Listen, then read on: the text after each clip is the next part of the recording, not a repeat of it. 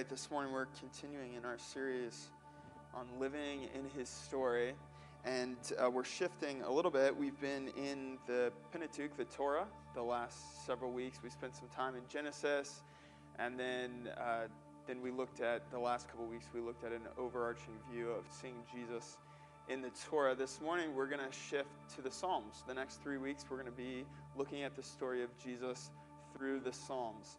This morning we're going to be in Psalm 22. Next week we're going to be in Psalm 2. And I'm so excited about this. Danny Canicelli will be preaching next Sunday for the first time here at Parker Ford. So that's really exciting. You can be in prayer for Danny as he prepares. We've been getting together and praying through and working through the scriptures together, and it's been really joyful. So I'm really looking forward to that. This morning we're going to start in Psalm 22.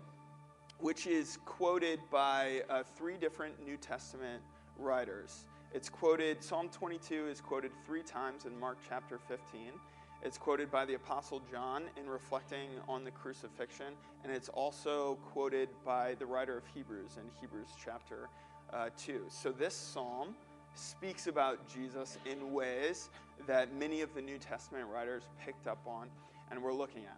This morning, we're going to talk about stories. Look at your neighbor and say, let's talk about stories. I love stories. I love stories so much. I'm a story guy. I like listening to stories. I like reading stories. I like telling stories. And sometimes I've been known to embellish stories. Never. The stories we tell shape the way that we see the world. Is incredibly, incredibly true. Such an important lesson for us to learn. The stories that we tell shape the way that we see the world. You have a voice in your head that's always talking, right? You have that voice that's always narrating your life. You are always living out a story, and you're your own narrator. You're telling your story. And as you live your story, the way in which you tell your story is shaping the way in which you live out your story. I came across this quote actually this week in just a book I'm reading in my own time by Scott McKnight, who's a New Testament theologian. He released a book last year called Pastor Paul. It's lessons that we can learn about pastoring from Paul as a pastor.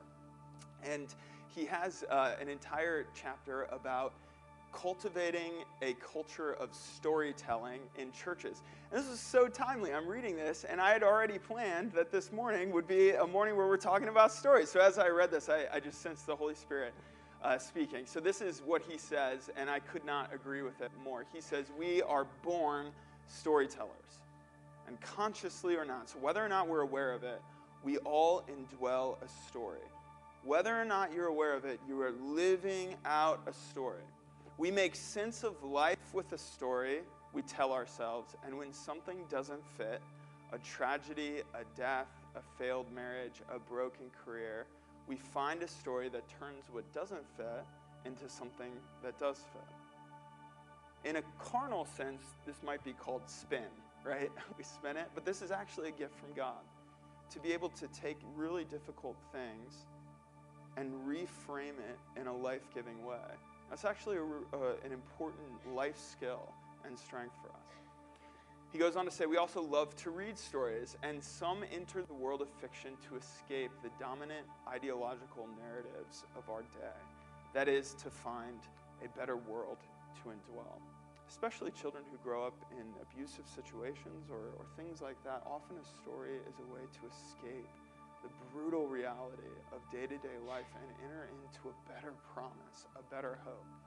I know for me, I love reading fiction.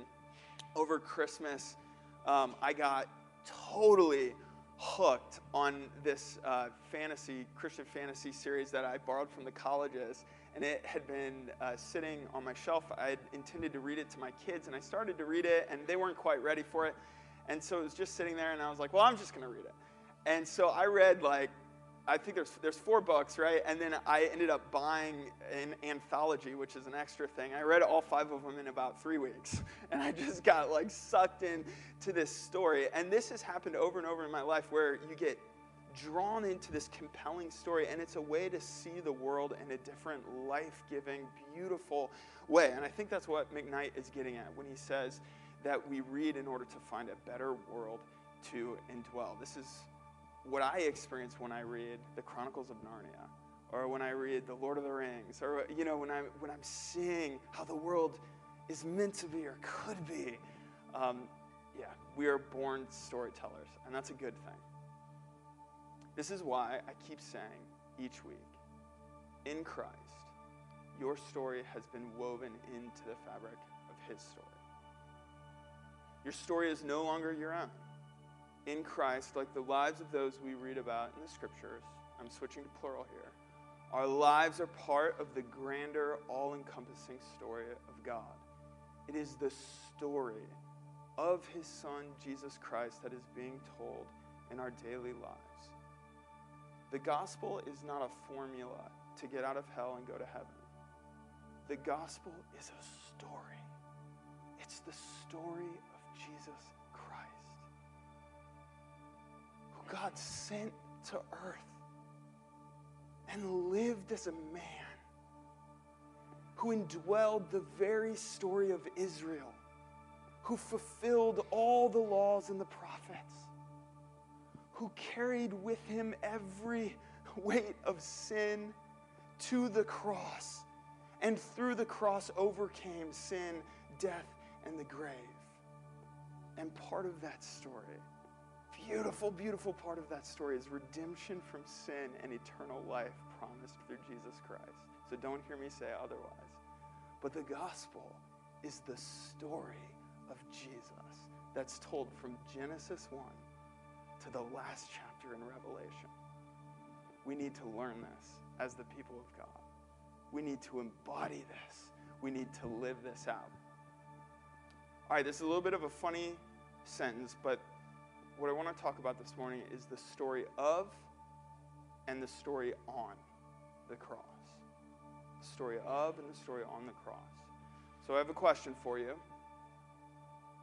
Jesus had a voice that spoke in his head. He was fully man, just like us. What story was Jesus telling himself when he was on the cross?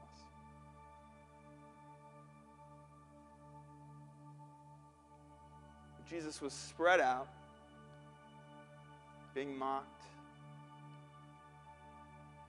nails beaten through his hands, through his feet, stretched out, held up. What was the story he was telling himself?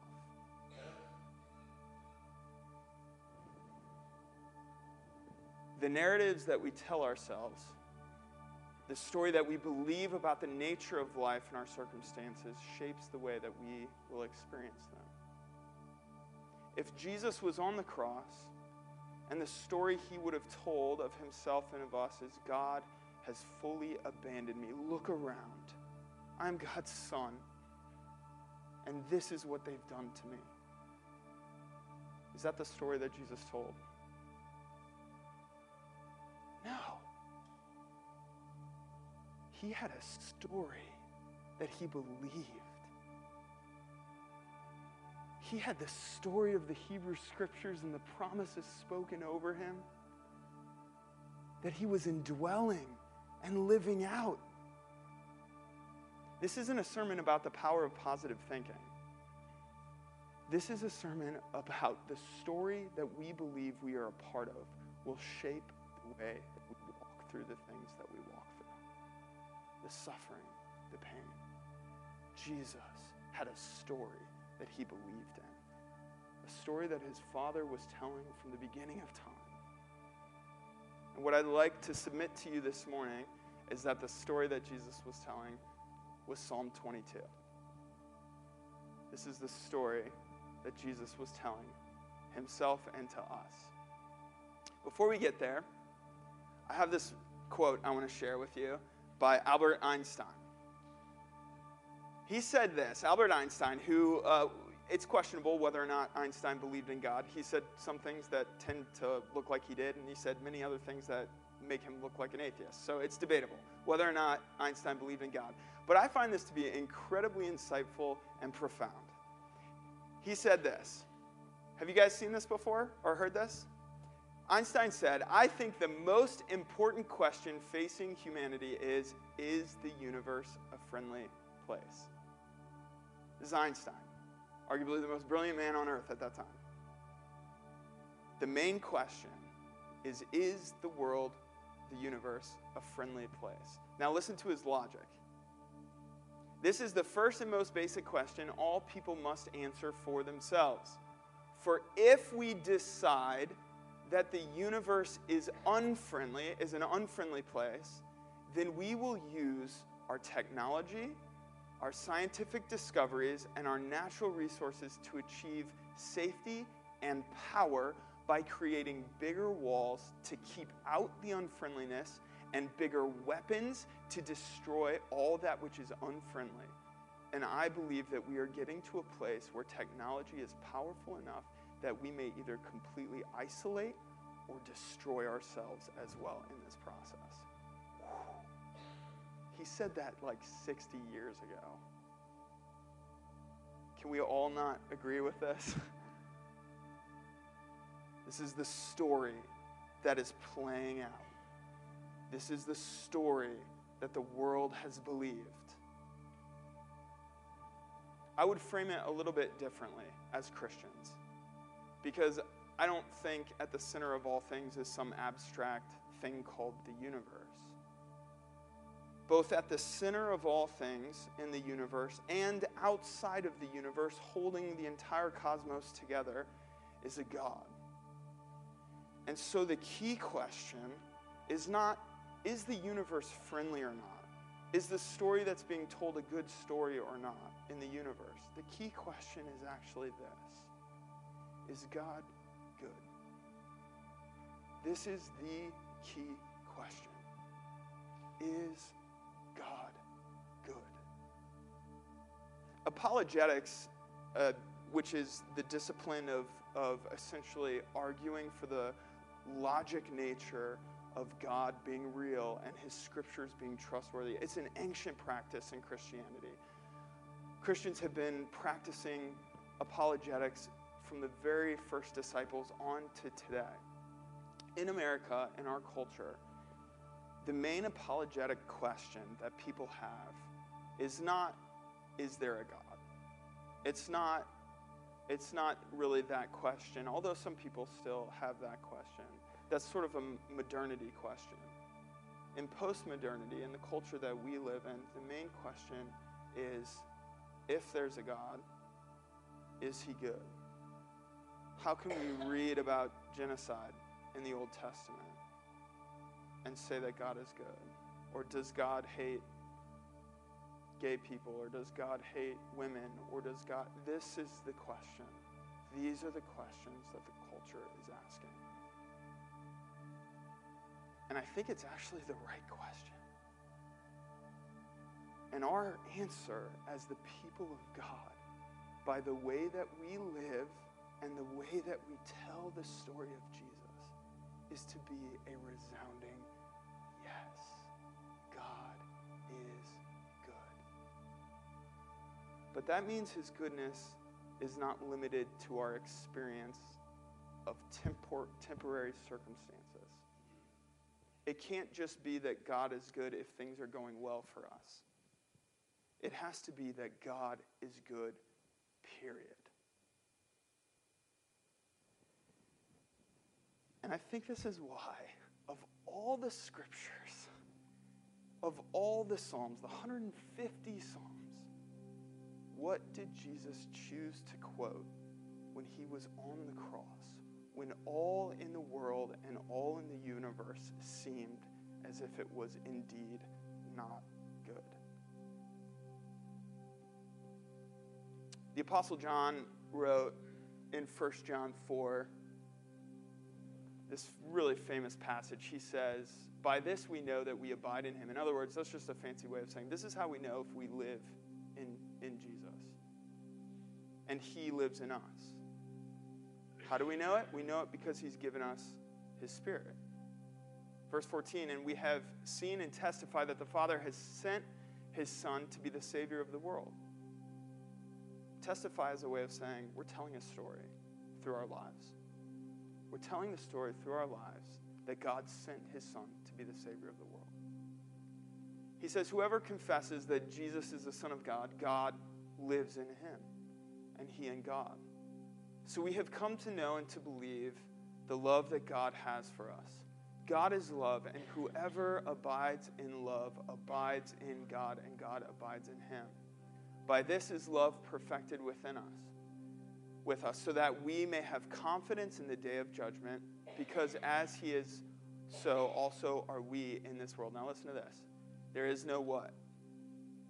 There is no fear in love. There's no fear in love. This word fear in the Greek is phobos. Everybody say phobos. What do you think phobos is the root for? Phobia. Fabio. Yeah, our phobias. I was up early this morning, and I'm strange. So I pulled up my computer, and I just typed in list of phobias. And on a medical site, I found this list of it. They called it the sum of all fears so far. And there's 100 phobias that are listed here. Some are really interesting, like electrophobia, which is the fear of chickens. And there's some really strange ones.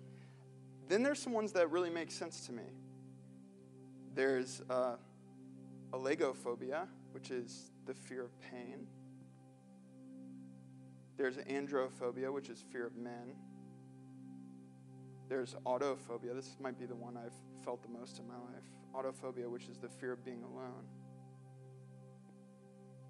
Catagolophobia, which is the fear of being ridiculed. The English word phobia comes from the Greek word phobos. There is no phobia in love. But perfect love casts out fear. For fear has to do with what? Punishment. And whoever fears has not been perfected in love. We love because he first loved us. If anyone says, I love God, but I'm not really into you, he's a liar. For he who does not love his brother, whom he has actually seen, cannot love God, whom he has not seen. And this commandment we have from him: whoever loves God must also love his brother. I don't care how different that brother is. I don't care what that brother believes that you think is crazy. If you love God, you love your brother. Let's go to Psalm 22, shall we? This is the psalm that Jesus quoted on the cross. I think that Nancy and I were talking about this yesterday, Nancy Elliott Carter and I, about how the Psalms in Jewish culture back in the first century and earlier, they wouldn't have referenced them by the number. They would have referenced them by the first line of the psalm.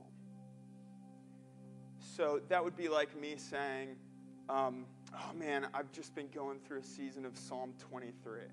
All of you would know basically what I mean, right? It's like shorthand.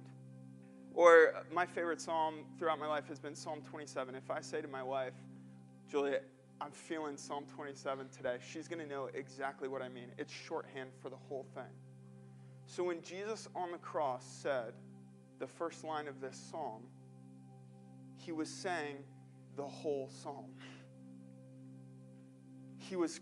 It was shorthand for this is what my soul is crying out. Not just this line, but the entire thing. What was the story that Jesus chose to believe when he was spread out on the cross. This is the story that he chose to believe. My God, Eli, Eli, sabachthani. My God, why have you forsaken me? Why are you so far from saving me? From the words of my groaning. Oh my God, I cry by day, but you do not answer. And by night, but I find no rest. Yet you are holy,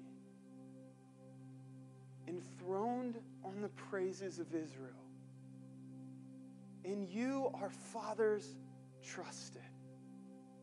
They trusted and you delivered them.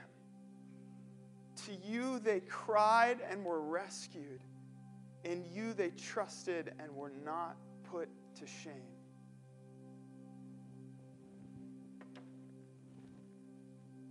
If he's quoting this whole thing, if him saying the first line is shorthand for the whole thing, think about this for a second. Hebrews 12:1, therefore, since we are surrounded by so great a cloud of witnesses, let us also lay aside every weight and sin which clings so closely, and let us run with endurance the race that is set before us, looking to Jesus, the founder and perfecter of our faith, who for the joy that was set before him endured the cross, despising the what? Shame. And is seated at the right hand of the throne of God. Jesus on the cross, the story he's believing is this: yet you are holy, enthroned on the praises of Israel. Our fathers trusted you even when things looked like they couldn't get any worse. Still they trusted you. They trusted and you delivered them. To you they cried, Abraham, Isaac, Jacob, Joseph, Moses, Joshua, David, down through. The saints cried out to you in their times of trouble and distress when all was dark, and you heard them and you rescued them. They trusted in you and you delivered them, and they were not put to shame. Jesus, for the joy set before him, endured the cross, despising the shame. But I am a worm and not a man, scorned by mankind and despised by the people. All who see me mock. They make mouths at me. They wag their heads. Look, it's the King of the Jews. Look, he said he could tear down the temple and rebuild it in 3 days. If you can do that, then come down from the cross. Call to God and he'll send a legion of angels to save you. Verse 8, he trusts in the Lord. Let God deliver him. Let God rescue him, for he delights in him. Yet you are he who took me from the womb. You made me trust you at my mother's breast.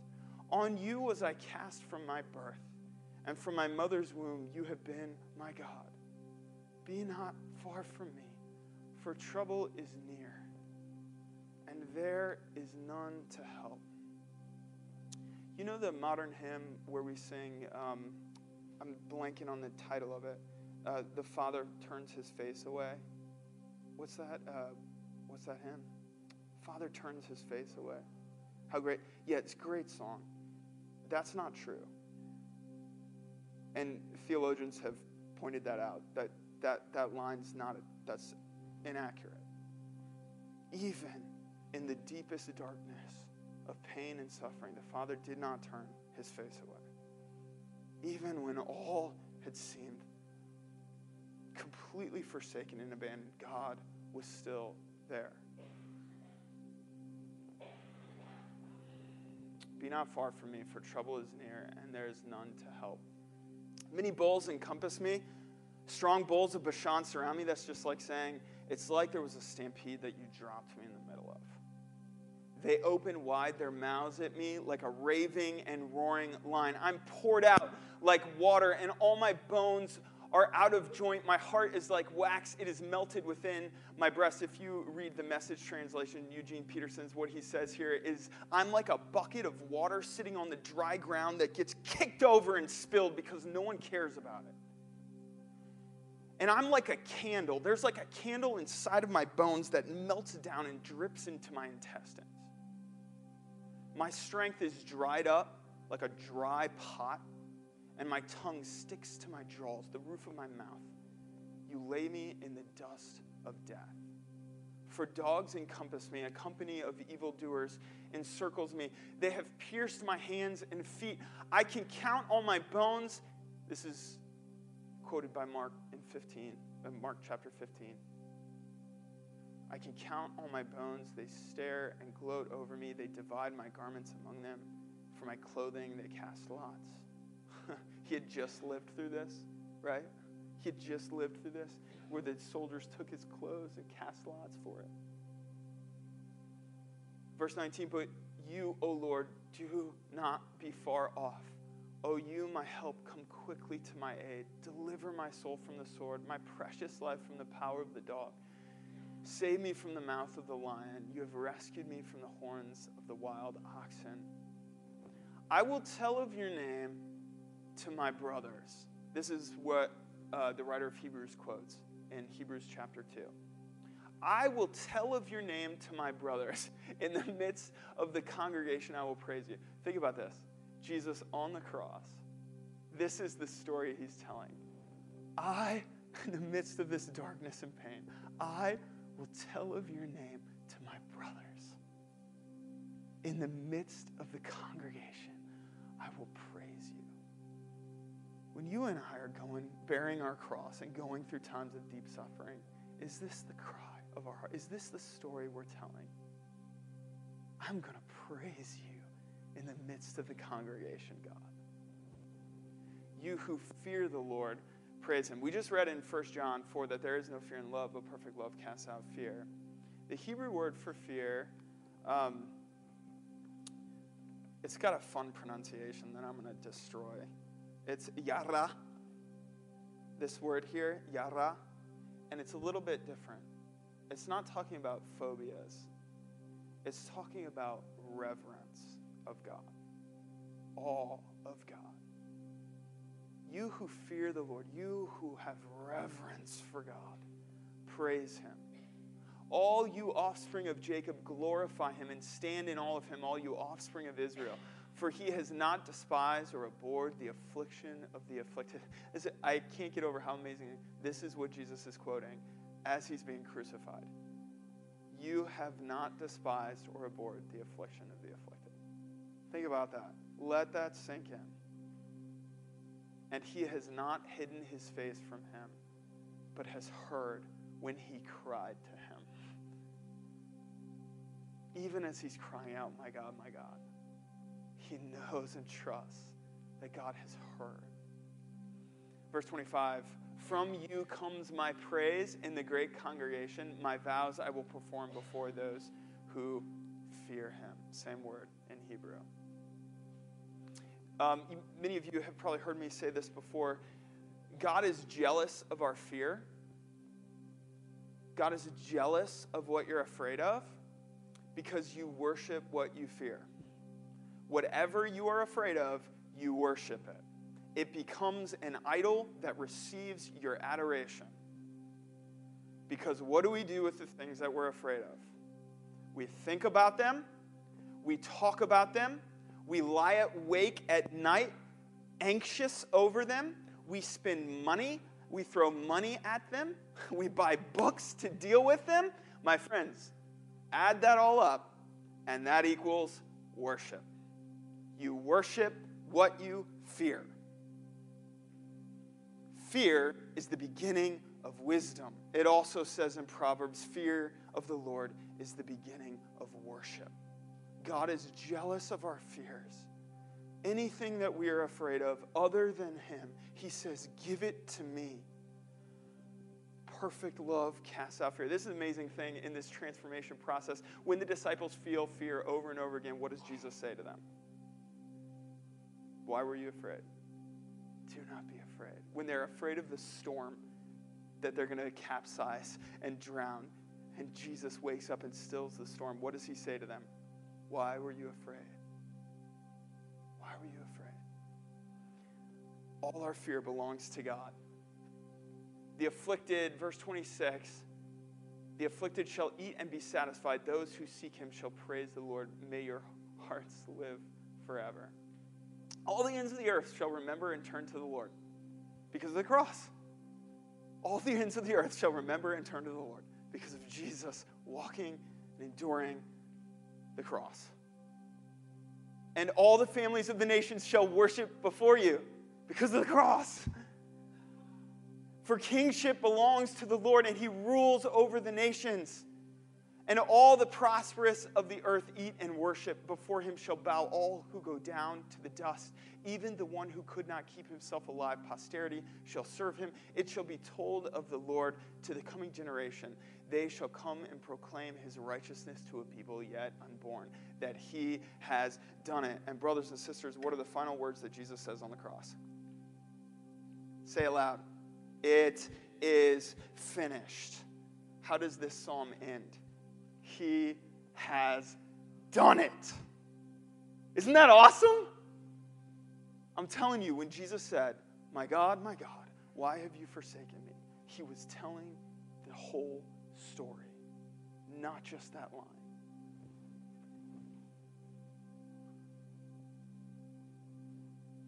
Isaiah 41 is about the people of Israel, but it's also a chapter that's saying all the surrounding nations will come and worship the one true God.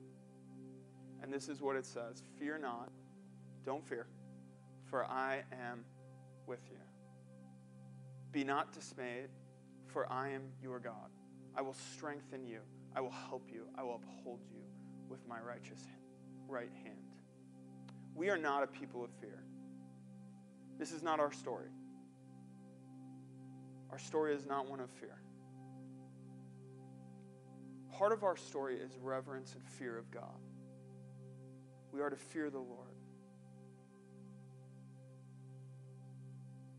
But over and over again, what God says to his beloved, like he said to Joshua, do not be afraid. Be strong and courageous. For I, the Lord your God, am with you and have gone before you. We are not a people of fear. This is also why I want to address, why I want to teach the Sunday school class on how do we live without fear in the midst of an election year. Because everything we're going to hear in the news, everything that the politicians running for office, what they're going to try to do is to tell you that unless I am elected, you need to be afraid. That is the core message. That is the key message of the world. Be afraid unless you buy this. Be afraid unless you eat this. Be afraid unless you do this exercise routine. Be afraid unless you do this diet. Be afraid unless you sell this. Be afraid unless you make enough money. Be afraid, be afraid, be afraid, be afraid, be afraid. And all of mankind's attempts to reach God are based in trying to control fear. This is a Skye Jethani insight, along with many other theologians. This is why people in the ancient world sacrificed children, because they were afraid and they thought they could control the gods through that fear, through that sacrifice. We serve a God who says, do not be afraid. We are not a people of fear. Jesus Christ has overcome sin, death, and the grave. Amen? There is nothing that can separate us from the love of God in Christ. The message of Jesus to his children is never be afraid. So if you hear that and you're asking, is this from God? What is your answer to be? No. No. If there is a voice that's telling you to be afraid of anything other than fearing the Lord, you say to that voice, return to where you came from.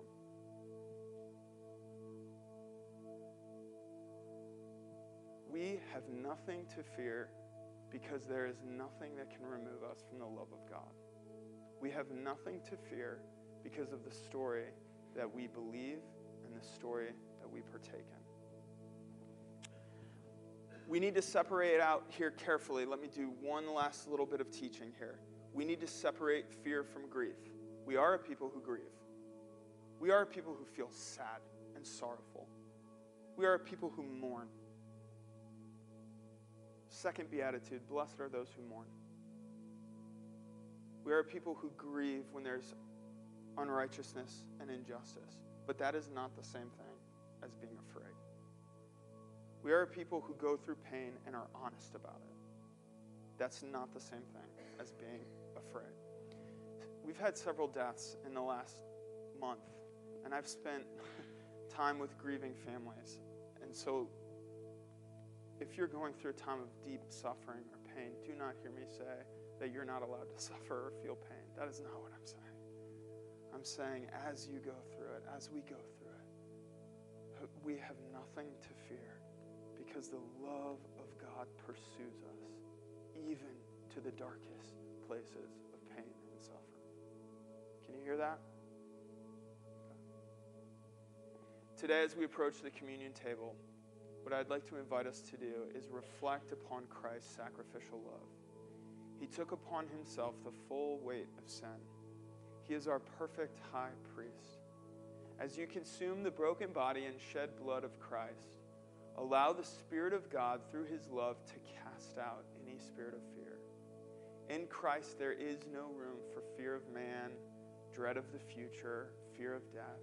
Fear of the Lord is the beginning of wisdom, but Jesus left this promise with his disciples. As he was about to go to the cross, this is what he says.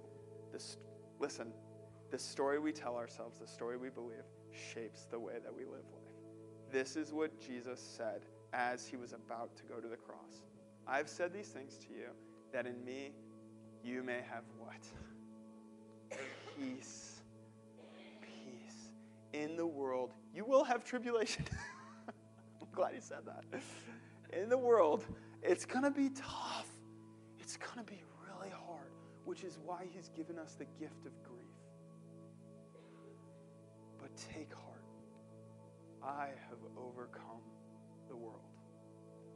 So I have this question for you as we approach the communion table today. Has God actually asked you to be afraid of the things that you're afraid of? All of us can pull up a list of things we're afraid of.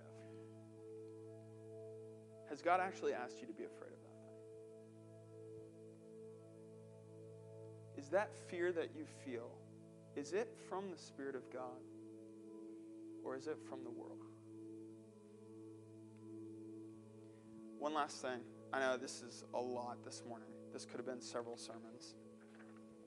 As I was looking this morning at the list of phobias, as an exercise, I pulled out about 10 of them that if I were Jesus on the cross, I would have been feeling. So think about this. Think about these phobias as you think about the cross. Acluophobia, the fear of darkness. What was there over the earth for 3 hours? Algophobia, the fear of pain. Agoraphobia, the fear of public spaces and crowds. Androphobia, the fear of men. Autophobia, the fear of being alone.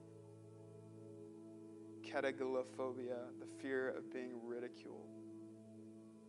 Hemophobia, the fear of blood. Necrophobia, the fear of death. Nyctophobia, the fear of darkness. Philophobia, the fear of love. So we have come to know and to believe the love that God has for us.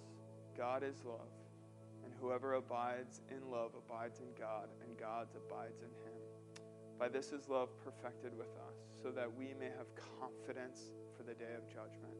Because as he is, so also are we in this world. There is no fear in love, but perfect love casts out fear. For fear has to do with punishment, and whoever fears has not been perfected in love. We love because he first loved us. So brothers and sisters, give your fears to God. They belong to him. The story that you are telling yourself, let it be the story of Jesus. Your story is not your own. Your story is that of Christ dwelling within you and among us, that we may live our lives in testimony and witness to his story. And even when we walk through the valley of the shadow of death, even there he's with us and his goodness pursues us. So I answer the question, is God good? With a resounding yes. And I say to you today, let the goodness of God be the story that you believe and that you live. Praise team, you can come up. We're going to transition to the table now. Here at Parker Ford Church, how we take communion is we have deacons that serve. On either side, we have a gluten-free option if you have gluten allergies. There'll be bread and juice on either side. Come down the center aisles, please, and return to your seats through the outer aisles. You come at your own pace. You won't be dismissed, so come whenever you're ready as the worship team plays. You can take the elements back to your seat, or you can keep them, or you can take them up front. If you're visiting with us today, if Jesus Christ is your Lord and Savior, then we invite you to participate with us in the remembrance of his broken body. He said, as often as you do this, you do it in remembrance of me. This is my body broken for you. And as often as we drink the cup, we do it in remembrance of him. This is his blood poured out for us for the remission of sins. Our God is a good God, and he has given his life for us. Jesus, as we approach the table, may you be honored and blessed this morning. We thank you for your sacrifice, for your body and blood. We thank you that this is the story that you chose to believe and to tell, and that we get to indwell that story every day. We pray this in Jesus' name. Amen. So from the very first generation of Christians, even like according to Paul's writings, and then every single generation of Christians for the last 2,000 plus years up to today has, each generation has thought that they were living in the last time when Jesus would return. And Jesus is going to return again. Jesus is coming, and his word says he's coming soon. But our job isn't to figure out when that's going to happen. Our job is to tell the story of Jesus. Let me explain that, because this is Acts chapter 1, when they had all come together, they asked Jesus, Lord, will you at this time restore the kingdom of Israel? Is this the time when you're going to culminate all things? Listen to what he said to them. He said to them, it's not for you to know the times or the seasons that the Father has fixed by his own authority. But you will receive power when the Holy Spirit has come upon you, and you will be my witnesses. You'll be my storytellers. You are going to be the people who tell my story in Jerusalem and in all Judea and Samaria and to the end of the earth. Our job is to tell the story of Jesus, to tell the story of Jesus from Genesis 1 to the end of the scriptures, which means we have to be a people of the word who learn the word and embody the word. We are to tell the story of Jesus everywhere we go. Your life is a sacrament to God. It is a sacrament to God, meaning it is a sacred thing given to him. This is Romans chapter 12. Therefore, brothers and sisters, offer ourselves as what?